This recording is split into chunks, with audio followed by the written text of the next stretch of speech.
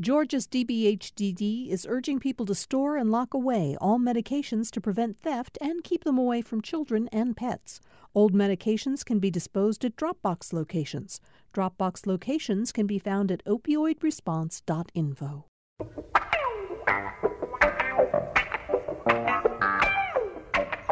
Welcome to another edition of Political Rewind. I'm Bill Nigut. One day closer to Thanksgiving. I hope you've got your turkeys thawing in the refrigerator, because if you don't have them ready to go quite yet, it's going to be hard to thaw them in time for Thursday. We do not offer tips, however, beyond saying get them out of the freezer. We are not a turkey hotline. We have a lot of really important and in much of what we're going to talk about today, very somber news about politics and events of the day. So let's get right to that. Tamar Hallerman is here, as she is always on Tuesdays. She's the senior reporter for the Atlanta Journal-Constitution. Hello, Tamar. How are you? Hey, Bill. Broadcasting in from my parents' house in Virginia, so my connection's a little iffy sometimes. That's why. Oh, okay. Well, you sound terrific so far, and I'm glad you're already up there with your family for the holiday. Good for you. Rene Alegria is back with us. He's the CEO of Mundo Hispanico Digital, and we're, of course, glad to have you back here, Rene. How are you? Are you getting set for the holiday? Oh, thank you for having me back, Bill. Absolutely. I mean, I think I, like so many others, are ready to cannonball into a bowl of gravy. Okay, well, be sure to get a picture of that for us, Renee. Andra Gillespie is here. You know, she's a professor of political science at Emory University and is also the director of the James Weldon Johnson Institute for the Study of Race and Difference at Emory. Hello, Andra. How are you? I am fine. How are you? I'm good. Is the news such right now that it's hard to get into a holiday mood? Do you have, is it kind of weigh on you a little bit? No, I've learned to compartmentalize there. The thing that makes it hard for professors to get into the holiday spirit is that it's the end of the semester, so the holidays always suck because I have stuff to grade. So, and that's great. True for Christmas too. It just delays anything that I can do. Yeah, I get that. Thomas Wheatley is back with us. It's been a while since Thomas has been on the show, and he is now with Axios Atlanta, which is pretty new to our market. Of course, many of you who are political junkies have been getting the national Axios newsletter for some time, but now they have an Atlanta version, and Thomas, you are there. How's it going so far for you over at Axios? It's going great. The response has been incredible. It's a wonderful time to launch. There's so much happening. There's almost too much happening. And next year is just going to guarantee to deliver more. So trying to stay rested. Well, thank you for being with us. Tamar, we've got to start with the Arbery murder trial going on right now. We know at closing arguments, the prosecution and the defense gave their closing arguments throughout the day yesterday. This morning, Linda Dunikoski will have a chance as prosecutor to do rebuttal. She has been given, she's been given up to 2 hours for her rebuttal. Yesterday, she was very efficient in her closing. She spoke for like an hour and a half and turned it over to the defense. So we don't know how long her rebuttal will take today. After that, the judge will have instructions for the jury. We don't know how long those instructions will be. But the point is, certainly we think by this afternoon, this trial tomorrow will be in the hands of the jury. Yeah, and it'll be interesting to see how quickly they come out with a verdict for these three men. I mean, given how much all of this has played out in the public eye ever since last year, perhaps this is going to be something very open or shut. But I have a feeling that this might take a little longer, especially given some of the really tough things that have been said over the last couple of days that I'm sure we're going to be talking about in a little bit, especially what we heard from one of the lawyers representing Laura Hogue, who represents Greg McMichael, some of the comments she said about Ahmaud Arbery that I think a lot of people viewed as pretty racist. Yeah, we're gonna talk about that. In fact, we ought to go ahead and start with that, Andra, because we know that it's interesting that in the courtroom, race, certainly on the prosecutorial side, has not been an issue. The prosecutor has been very careful in avoiding talking about this in terms of race, although yesterday in her closing arguments, she did for the first time say at one point, this is about three white men chasing a black man. But let's go to what Tamar just talked about. Laura Hogue, in her closing arguments, was making the case that Ahmaud Arbery was not maybe the innocent jogger people assumed, although no evidence was presented in the trial to give that impression. And let's just listen to the comment that has really, really sparked controversy. Here we come. Turning Ahmaud Arbery into a victim after the choices that he made does not reflect the reality of what brought Ahmaud Arbery to Satilla Shores in his khaki shorts with no socks to cover his long, dirty toenails. Andre, I mean, among other things, that's just such a strange visual representation to offer to the jury. Give us your reaction to what you heard. Well, I think first it's offensive, and I'll get back to that part in a second. But let me try to guess what she was trying to say.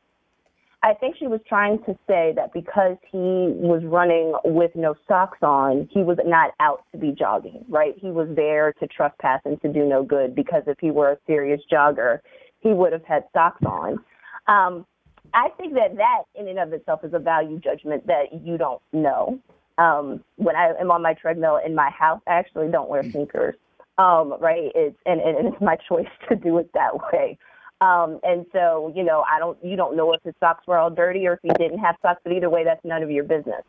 So I think she is trying to say, again, that he's out of place. He shouldn't have been there. And his character says that he is not doing what the prosecutors are saying that he was doing.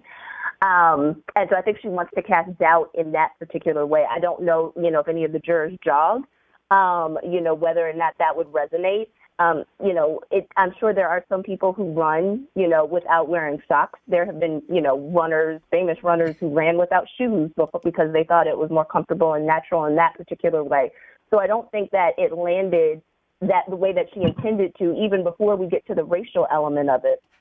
I didn't know that one had to clean their feet before they took off running.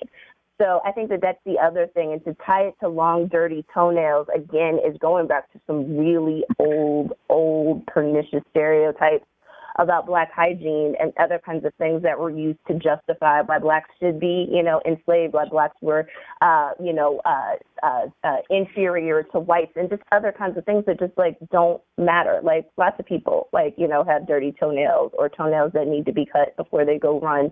That should have nothing to do with this particular case. And it reinforces this idea that Ahmaud Arbery stood out because people were uncomfortable with the fact that he was a Black man running through this neighborhood. And that is the reason why, he was targeted in this case in the way that other people aren't. And that's not Arbery's problem. That is the defendant's problem in this particular case, and it's our problem as a society that we should be able to allow Black people to go take a jog through a white neighborhood without having to worry about their lives being in danger because of it. Thomas, let me add a couple of more lines from her. I'll read these from what Laura Hogue said about Ahmaud Arbery to expand this vision of him that she created for the jury. She said, quote, "A beautiful teenager with a broad smile and a crooked baseball cap can go astray. He can deteriorate and lose his way, and years later he can end up creeping into a home that is not his own and running away instead of facing the consequences. No one is saying that Ahmaud Arbery deserved to die for whatever it was he was doing inside 220 Satilla Drive. That's not why he died. He died because for whatever inexplicable, illogical reason, instead of staying where he was, he chose to fight, creeping into the house, Thomas, a man gone astray, deteriorating. I mean, none of this, there was no foundation in testimony that supported any of those observations about Arbery, just to begin the discussion about those comments. Yeah, no, I've been very perplexed during the trial by the strategy of the defense. This wasn't the first kind of strange thing that they said. I questioned the relevancy, and jumping back to it's all of this kind of it's dog whistling. It's planting an idea in people's heads. It's just very unsettling. And I would love to know the strategy behind this. I would love to know how they came to the decision that this is the tack we want to take.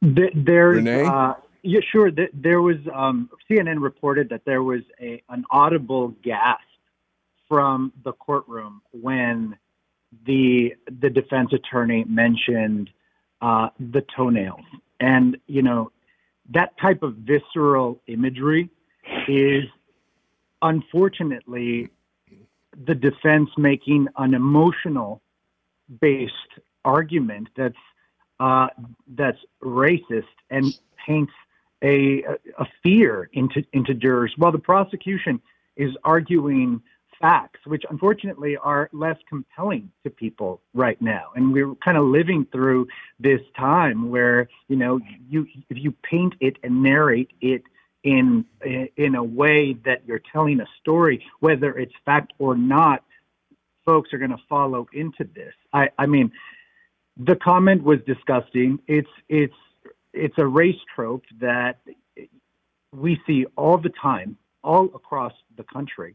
The fact that it's so focused and made so pernicious in this trial, shouldn't be shocking to a lot of the individuals that are going through this on a daily basis. At Mundo, we always, do reporting on unfortunate race tropes that are pointed to our community. The Mexican that's going to, steal your daughter and take your job. And it's very real to communities of color all around the country. So, whatever's going to happen in the next couple of days with the jury, it's, as outrageous as it may be, if they are found not guilty, it's not going to be a surprise to people who deal with this on again, a daily basis. And we're watching, I think, drama play out that's going to be a razor's edge of where the country is going to go in the future. Tamar Dunikowski, the prosecutor, was very straightforward in her presentation. She laid out her factual arguments in a very, very straightforward and a clear way. Let's just listen to just a little to get a sense of how she spoke to the jury yesterday. Well, what are they going to tell you? They're going to tell you what Travis said. Oh, he was running toward me, and I could tell he was going to attack me. Is that reasonable? Who brought the shotgun to the party? Who took the shotgun out of the car? Who pointed the shotgun? The guy's running away from them for 5 minutes. So, Tamar, this, of course, speaks to the question of self-defense, an argument which, in the Kyle Rittenhouse trial, as we know, the jury accepted. Kyle Rittenhouse, the jury decided, had shot and killed 2 people and wounded a third out of fear for his life. And the New York Times ran a long piece on how hard it is for prosecutors to, in fact, argue self-defense, against self-defense. And the piece says basically that for laws nationally basically all follow the same line in each state. If people reasonably believe they are at risk of death or great bodily harm, they can use deadly force. Most states say that someone who provokes violence or is acting illegally waives the right to self-defense, on the other hand. So that's going to be the key question here, right? Whether or not this was, when you bring a weapon to a chase of a man whose activity you really don't know at all, can you argue self-defense? And this comes at a time in America when we've been kind of systematically loosening our gun laws over the last 10, 20 years. And the Supreme Court appears bound to do it again based off a New York case that they heard recently. It makes it really hard to kind of argue against these self-defense laws. And what do you do now when there's also this racial component in all of this? How much of a defense does do prosecutors really have when you have these McMichaels who brought this gun, who you could say, are they going to be courting trouble when they bring something like that? So I think it could be a steeper climb for these prosecutors in these closing arguments. All right, so let's just spend another couple minutes on this and then move on, because as I said, we're going to hear the prosecutor's rebuttal in a short time. Thomas, but let's talk about it in the context of the Rittenhouse verdict. Obviously, there are similarities in the cases. I'm wondering, we can't get inside the minds of jurors, but certainly over the weekend, it's unlikely they didn't get some inkling about the Rittenhouse outcome. And I wonder to what extent his acquittal could play into thinking about this trial. Oh well, I mean, it's impossible to know, but this is definitely sparking a whole bunch of debate about when is self-defense, when is it self-defense, and when is it almost provocation? Like Tamar was saying, you got to put yourself in the shoes of Arbery during all this. You're just running around, and all of a sudden you are cornered by people, cornered with a shotgun, and there comes a point where like where is that line? Where is it? And when do you step over it? And how would we really kind of know unless it were for that videotape? I really don't know. Andra? So, the jury hasn't even begun to deliberate in, the Ahmaud Arbery case. So, we have no idea what they're going to do or what they're going to say. Right. If we look at sort of, what people are going to be doing in the Rittenhouse trial, what I suspect jurors are going to say once they finally come forward and start to explain their case is that when they looked at the video evidence, they were paying a lot of attention about who made the first move in these situations. And so, because it didn't look like Rittenhouse was making the first move, he had a credible claim to defense in these particular cases.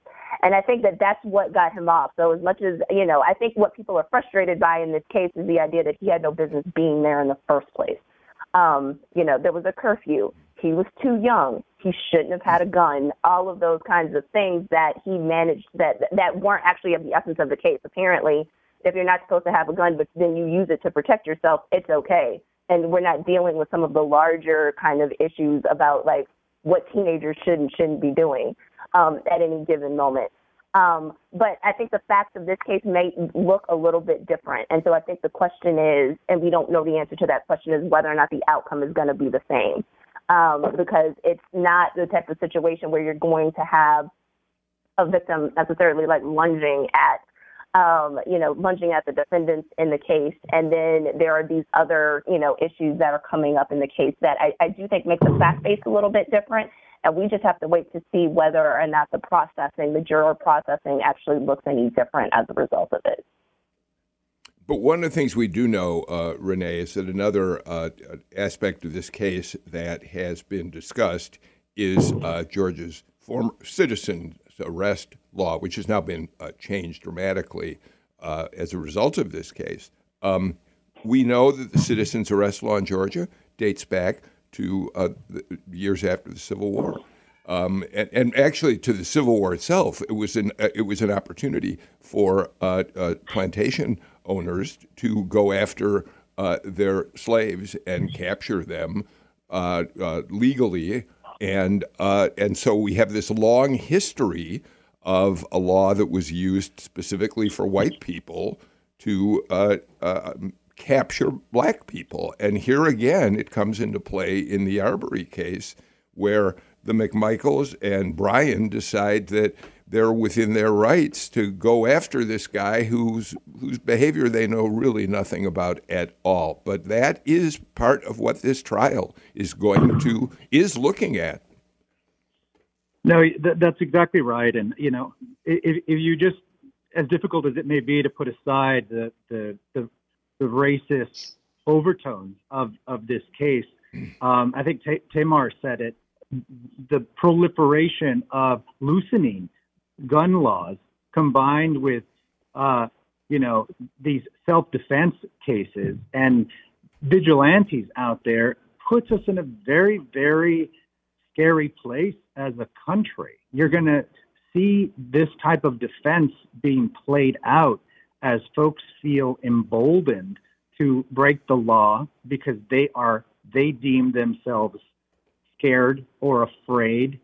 That's subjective. It's it's seeing this play out here. It's hard to watch, But again, at the same time, I think where does that leave us as a country with how our laws are structured, who is protecting whom, and how the future is going to solidify with bringing justice to people that actually do something wrong?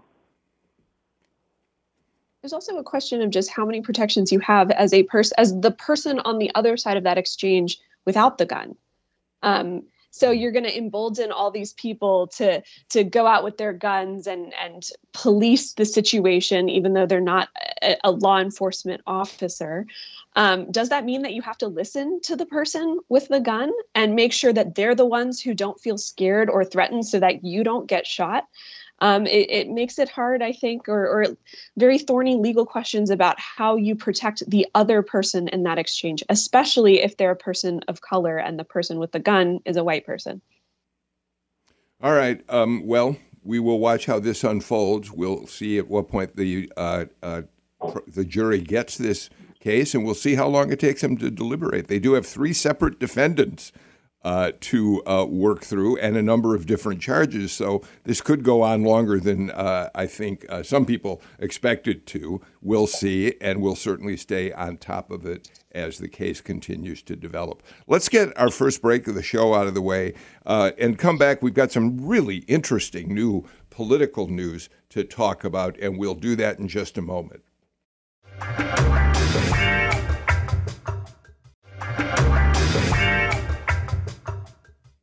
We're back on Political Rewind with Professor Andra Gillespie, with Renee Alegria of Mundo Hispanico, Thomas Wheatley of Axios Atlanta, and senior reporter at the AJC, Tamar Hallerman. Well, Tamar, congressional redistricting in Georgia has sparked some really interesting news. We have talked about, and people have known for a while now, that the Republican leadership in the legislature was going to go after the 6th congressional district and try to redraw it so that it's a far more likely Republican district. That's where Lucy McBath is in the middle of serving her 2nd term, and now it has been drawn as a Republican district. The question was, what's Lucy McBath going to do about that? And now we have the answer, Tamar. What is Lucy McBath doing about that? She's going to go to next door to the 7th district to primary her colleague of the last year or so, Carolyn Bourdeaux, in the 7th. Neither one of them technically live in the district right now. Congresswoman McBath has mentioned moving from her current place in Marietta East Cobb into the new Gwinnett-based district. Carolyn Bourdeaux was drawn now. She lives just outside the district in Sewanee, but it's going to set up a really nasty primary fight over there that's really going to divide the Democratic Party. There's also plenty of others in the party who are looking at that district as well, including Donna McLeod. So that'll set up a pretty bloody battle there. And it'll also be interesting to see now that the 6th district, which for so long has been this crown jewel for Republicans in Georgia, of course, that's where Newt Gingrich rose to the speakership. That's where Johnny Isakson charted his path to the U.S. Senate. Now we're going to see a pretty bloody primary, I'm sure, for the Republicans in that district, where already we have people like Megan Hansen, Jake Evans, but we could also see others like Rich McCormick, who initially, was running in the 7th against Carolyn Bourdeaux. It's now looking likely that he'll run in the 6th district. So that's what happens when you draw these very safe partisan districts. If you look at the partisan lean of what these redrawn districts are going to be now, the most competitive district is still Democrat plus 10 or, Republican plus 20. So It goes to show we're not going to have, very competitive races for the general election, but the primaries are going to be bloody in all of these districts. Yeah, Thomas, it's worth pointing out that the 7th district, Tamar says that we may see more people than Lucy McBath, who's now kind of lost the 6th, moving into the 7th. There may be any number of other Democrats who will challenge in that district. And it's worth pointing out the reason for that. Carolyn Bourdeaux ran for that seat twice in a district that was only marginally Democratic. She really she took a risk. She went up there. She said, I think I have a chance to win this district. She had to deal with Forsyth County, which was much more Republican. And now that the district has been compacted, there were other Democrats who didn't want to have anything to do with that kind of risk. But now that the district has been compacted, it's almost entirely contained in Gwinnett County, suddenly it becomes fertile ground for a number of Democrats who may want to jump into the race. Right, Thomas? Yeah. And, even before this was, there's always been thinking that there was going to be some kind of change like this. And even before it was proposed, there was talk that Carolyn Bourdeaux was going to get a primary challenger. If you look at how she's been in the House, she's been very much been a moderate, she pushed back against Pelosi on, the infrastructure package, trifecta with the budget framework. And what I'm really asking myself is, how are voters in this new district going to respond to that? Is there that real appetite for someone who's, I would say, more progressive and who's more willing to put up a fight on these traditional progressive issues? And who else joins other than Lucy McBath? I don't know, but it's going to be fascinating. Andra? So, one, I don't understand what Congresswoman McBath is doing. Strategically, this just does not make a whole lot of sense. I understand her looking at the tea leaves and thinking that she's not going to win a general election in the 6th district. But the idea of moving to a district that you don't have roots in, right? You had roots in the 6th district, and now you're going to move over to the east side of Metro Atlanta, where you're going to have to develop those relationships, I think, is different. And she might be looking at the fact that Carolyn Bourdeaux moved into the district so that she could run, and sees that as a vulnerability. I agree with Thomas that Bourdeaux was likely going to get a challenge on her left flank because this district has become more reliably Democratic. The thing about McBath, though, is that McBath really can't make that type of claim in the same way. Bourdeaux is more visibly moderate. But if I look at sort of Poul Rosenthal nominate scores, which are basically about party line voting, and so we could talk about the ways that those look a little bit different, McBath is actually more centrist than Bourdeaux is. So I just none of this makes any sense to me. This doesn't strike me as the most strategic move. And I feel bad for Congresswoman McBath that, she's had her district change around her and that the challenges are harder, but that just raises other questions about, okay, so who's now going to fill in her place in the 6th district? So I'm just kind of befuddled by the whole move. Yeah, Renee, I want to use a term here without meaning it in a disparaging way. I hope I can. McBath showed us a long time ago that she picks her the races to run in a relatively opportunistic way. She initially, we recall, before she won the race, even entered the race that led her to her seat in Congress, was planning to run for the state legislature. An opportunity opened up in the 6th that she thought gave her a chance to win up there, and so she picked up stakes from the legislative battle and went to the congressional race. And the reason she says she's going to go ahead and challenge Carolyn Bourdeaux is this. McBath was quoted as saying, "I refuse to let Brian Kemp, the National Rifle Association, and the Republican Party keep me from fighting. They're not going to have the last word." So, there you go. Well, look, what are we doing? We're talking about McBath. And she's going to be the focus of the discussion through the primary because she's made this bold move. Well, I agree it doesn't make a lot of strategic sense. We're talking about it, and it's part of her whole ethos as a very compelling candidate. Her story, people connect with her. She connects with people. Her son was killed due to gun violence. I mean, you can go on and on why she is a representative that, again, touches the heart of people in Georgia. So it is going to be interesting to see how it works out, how, Bourdeaux responds to all this. But, I mean, let's face it, we're talking about it and we're talking about her, and it's a good way to launch her campaign. Tamar? I'm less surprised. Lucy McBath is a woman hyper focused on one issue, which is gun control. And over the last, couple of years since she's been elected to Congress, she's been approached multiple times about running statewide, and she's turned it down because she's so hyper-focused on this issue. And Congress is going to be the place where a lot of these battles are going to be fought, especially should the Supreme Court be gutting a lot of these laws that the states already have on the books. So it's not surprising to me that she's going to do what she needs to do to be able to stay in Congress and have a front row seat on this issue, especially if you have a Democratic administration that can be a working partner to that. It is interesting, with Bourdeaux when she first ran in 2018 against Rob Woodall, and just how different that district was back then. Woodall was winning re-election with 20+% of the vote every time. It was so safely Republican. So I can see why she would want to kind of take that perceived moderate tack. Anyway, it's so interesting how much now that district has changed. It's going to become Democrat plus 22.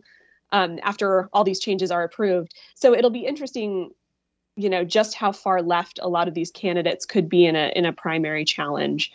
And I'm curious how much it'll ultimately push her to the left, especially if party leaders end up coalescing behind McBath or McLeod or any of these other challengers of hers.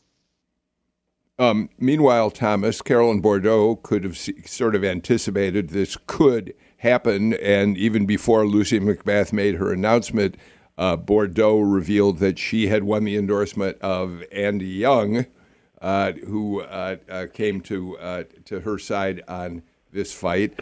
So she was preparing for it. She kind of saw it coming. Her comment to the AJC was, "I fought hard for this district, and I'm not giving it up easily." Essentially. Yeah, and it's groups have raised concerns about this in the past. That not only do these kind of primaries with big name candidates going against each other. Do they kind of drain resources? Do they drain energy? But they also contribute to, these elections that aren't competitive. They're primary elections that where the winner is decided then and there, and you just get these increasingly polarized states, state legislatures. And that could very well be the case here. I mean, Carolyn Bourdeaux sounds like she is really ready to fight. I mean, like, she didn't waste any time. So it favors them. But if a Republican jumps in, they're going to be facing somebody that probably is going to be pretty tired by the general election. Yeah. All right. Well, we're going to see two interesting battles in those congressional districts, the 6th and the 7th in the months ahead, and we'll watch them, of course. Andra, I hadn't been paying as much attention. I'd been watching the 6th to see what was going to happen to McBath. I had not been paying as much attention to the new lines that the legislature drew for the 14th district, Marjorie Taylor Greene's district up there in North Georgia. It turns out that they brought the district down into a portion of Cobb County that it's Southwest Cobb, I think, that's long been represented by David Scott, the Democrat. And there are going to be Democrats in that district who are really going to be upset to suddenly find they're represented by Marjorie Taylor Greene.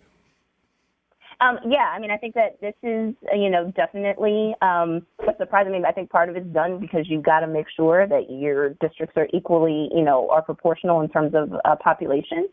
And so, that's part of the, part of the calculus that's going on here. And you have Republicans drawing district lines who aren't necessarily, concerned about trying to keep traditionally Democratic areas together in this instance. I think the big question will be whether or not Marjorie Taylor Greene actually ends up moderating in some way, shape, or form as a result of having a more diverse district, having a district that where you have this cache of Democratic voters. I'm not holding my breath for that. So let's just be, very clear about, where I think this is going.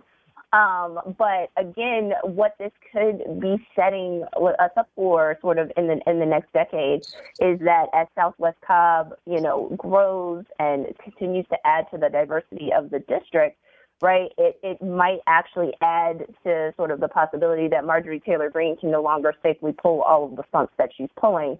And given the fact that she has no committee assignments, given the fact that she mainly wants to be on TV, I would hazard to look at her constituent services and saying that ultimately that could be her Achilles heel in the same way that it hurt people like Cynthia McKinney, the same way it's hurt other members of Congress who were, perceived as kind of being a little out to lunch and not necessarily engaged in what's going on in their district. So, Greene, if she was smart, she would learn, one, how to work with people so that people would let her on committees, but she would also learn to be attentive to people in her district and to understand that that doesn't just include people in Rome, that includes people who are further south who don't necessarily sort of take a liking to how she operates and what her style is. Renee, the AJC describes that new 14th district this way. The new boundaries make it slightly less conservative, yet still a safe haven for Republicans. But instead of snatching parts of rural Haralson County and Pickens counties, which would, of course, been Republican, the new boundaries curl around exurban Paulding County to pick up portions of Southwest Cobb that include Austell and Powder Springs, which also happen to be some of the most solidly Democratic and most diverse portions of the suburban county. It's the home to the first black mayor in Cobb County and the launching pad for the county's first African-American commissioner. So part of the problem becomes here that people who are now find themselves in that new 14th, African-Americans, minorities, suddenly find themselves essentially disenfranchised because the chances that they're going to be able to elect a congressperson who represents their point of view is virtually nil. It'll be very interesting to see just the population breakdown of that portion of Cobb versus the more rural areas that Greene has her base. I do think that anger drives people to vote, and I think that there are going to be a lot of angry engaged Democrats that are not going to accept Greene as being their representative to Congress. I think she should be very nervous about her contentious future in her district, whether it is still reliably Republican. Still, she's going to have people protesting. She's going to have to actually open up and dialogue with people, which Andra said, very, very eloquently. She doesn't do that very well, So, so we'll see how that works. But I think the overall point of how these gerrymandered maps become public and how they just destabilize all the time local communities into just shifting again how they're supposed to work and looking at a representative government structure that is in peril. There was a report yesterday or the day before that for the first time the United States is backsliding in their democracy, in our democracy. And I think, this is one of those other points that show just how dangerous we're approaching a future with our democracy intact. All right. Well, it's going to be interesting to watch Marjorie Taylor Greene. I think, Tamar, you don't have any hope that she's going to moderate at all, right? Absolutely not. Absolutely not. Her platform and her influence comes with being, saying outrageous things and being out there on social media and some of these far right news outlets. So I don't see her moderating at all. And I really don't necessarily think that a Democratic candidate can seriously challenge her given the makeup of this district. What I do think this could open up, though, is maybe a Republican primary challenge and a Republican who's a little more middle of the road. Maybe this opens the door for I can't remember his first name, Cowan. He was the surgeon who was in the primary runoff against Marjorie Taylor Greene. Someone like that, who maybe you see a lot of these, Democrats of color in Cobb County and Paulding County trying to coalesce a little bit behind somebody who's a little more establishment, who at least won't be saying, racist and really flagrant things all the time. All right. We'll watch it. Thomas, you want to get in the last word before our break? Oh yeah, no, I'm just wondering. I'm trying to wrap my head around. Yeah, Marjorie Taylor Greene, who moderates, and my brain is just exploding. I can't imagine that reality. And Renee touched on a great point. This is also one of those reasons why advocates say that it's important that these maps get a little oxygen, get put out there so people can see them, because this thing came out and it was a total shock. And now you've got, county commissioners who are thinking, like, how do we work with this congressperson? You've got voters who are like, this person, it really doesn't represent me. So, yeah, I mean, that's an excellent point, that there are local government officials who are affected by this as well. I'm glad you got that in before the break. Let's get our final break, the show, out of the way. When we come back, we're right on top of the Atlanta mayoral runoff election, and the AJC has a poll with interesting data that we can talk about after these messages.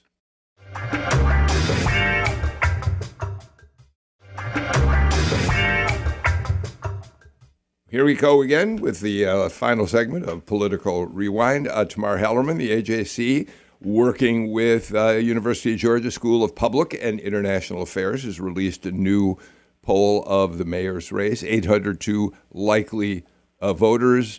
They were in the field November 11th to 19th, just to get the terms straight. The poll shows, just on the top line, that this is still a very close race. Andre Dickens has moved a little bit in front of Felicia Moore, 43 to 37%. It's outside the margin of error, but it's still a very fragile sort of lead, to say the least, Tamar. Yeah, a couple data points that really stuck out to me.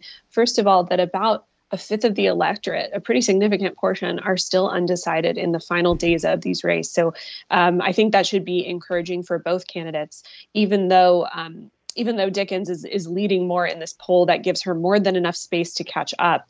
Another thing that was interesting to me was that among, the poll respondents who said they voted for Moore on November 2nd, there was a larger amount who voted for Moore who said they were open to, or they were planning to switching to Dickens, or open to doing it anyway, much more so than the Dickens people who are open to switching to Moore. And that's very interesting to me, because obviously Moore ended up getting something like 40% of the November 2nd vote. She was the leader by quite a bit.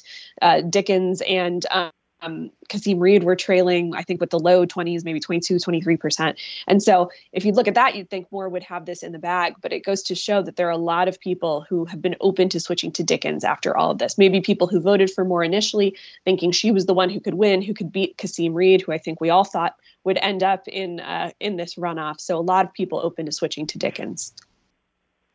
It's no surprise, Thomas, that crime, according to the people who responded to the poll, remains the major issue in the race by far. 47% said it's the top issue. Only 21% said affordable housing, which was second, was the top issue. And even though it was only 21%, there are enough people who are concerned about affordable housing that candidates have had to establish positions on this that people are watching pretty closely. Yeah, well, it's one of the biggest issues that Atlanta has been facing, and I think really will face for, honestly, the next generation. I mean, because the more affordable housing you build, the more affordable housing the subsidies expire. So it's really just kind of bailing out water from a canoe with a hole in it. And Dickens has been probably the most vocal person on city council for the longest period on this issue. And because Felicia Moore has been in a council president position where she's not really in the position to introduce legislation, it's largely leading meetings and assigning committees, she hasn't had as many chances and opportunities to get out and talk about that. So she's really having to play catch up. One other interesting thing that I saw in that poll was people aged 18 to 29 showed a preference for Moore, which really surprised me because Moore is really speaking on more constituent services. Government is broken. I'm the one who can fix it. Andre Dickens is really talking about big picture ideas and like the vision of Atlanta. I want to save the soul of Atlanta. That's really how they're differentiating it or distinguishing themselves right now. Renee? Oh, geez, polls, right? They drive us nuts because there's so much interesting data in reading them, and then at the day of, it's like, what just happened? So, look, Dickens has gotten more former mayor, city council endorsements, Young, Shirley Franklin, I think like 6 other council members have swung behind Dickens.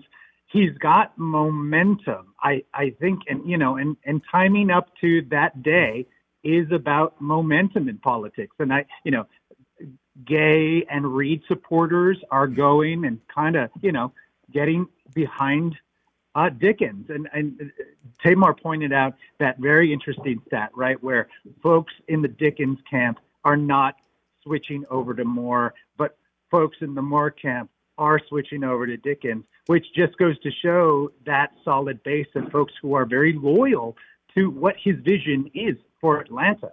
I think we're at that crossroads in the city where we need someone that does have an altered vision of what we're going to be. And that's hopeful in the future. And Dickens is tapping into that, where I don't think Moore is as much. All right, Andra, I wanted you to go last on observations about this because this is really where you shine. You understand this stuff, I think, better than any of us do. So how to say this in a couple of minutes. So first, this race is still statistically tied. So given the fact that the margin of error is 3.5 points, Dickens would have to have a lead of more than 7 for him to truly statistically be ahead, and he's only up by 6.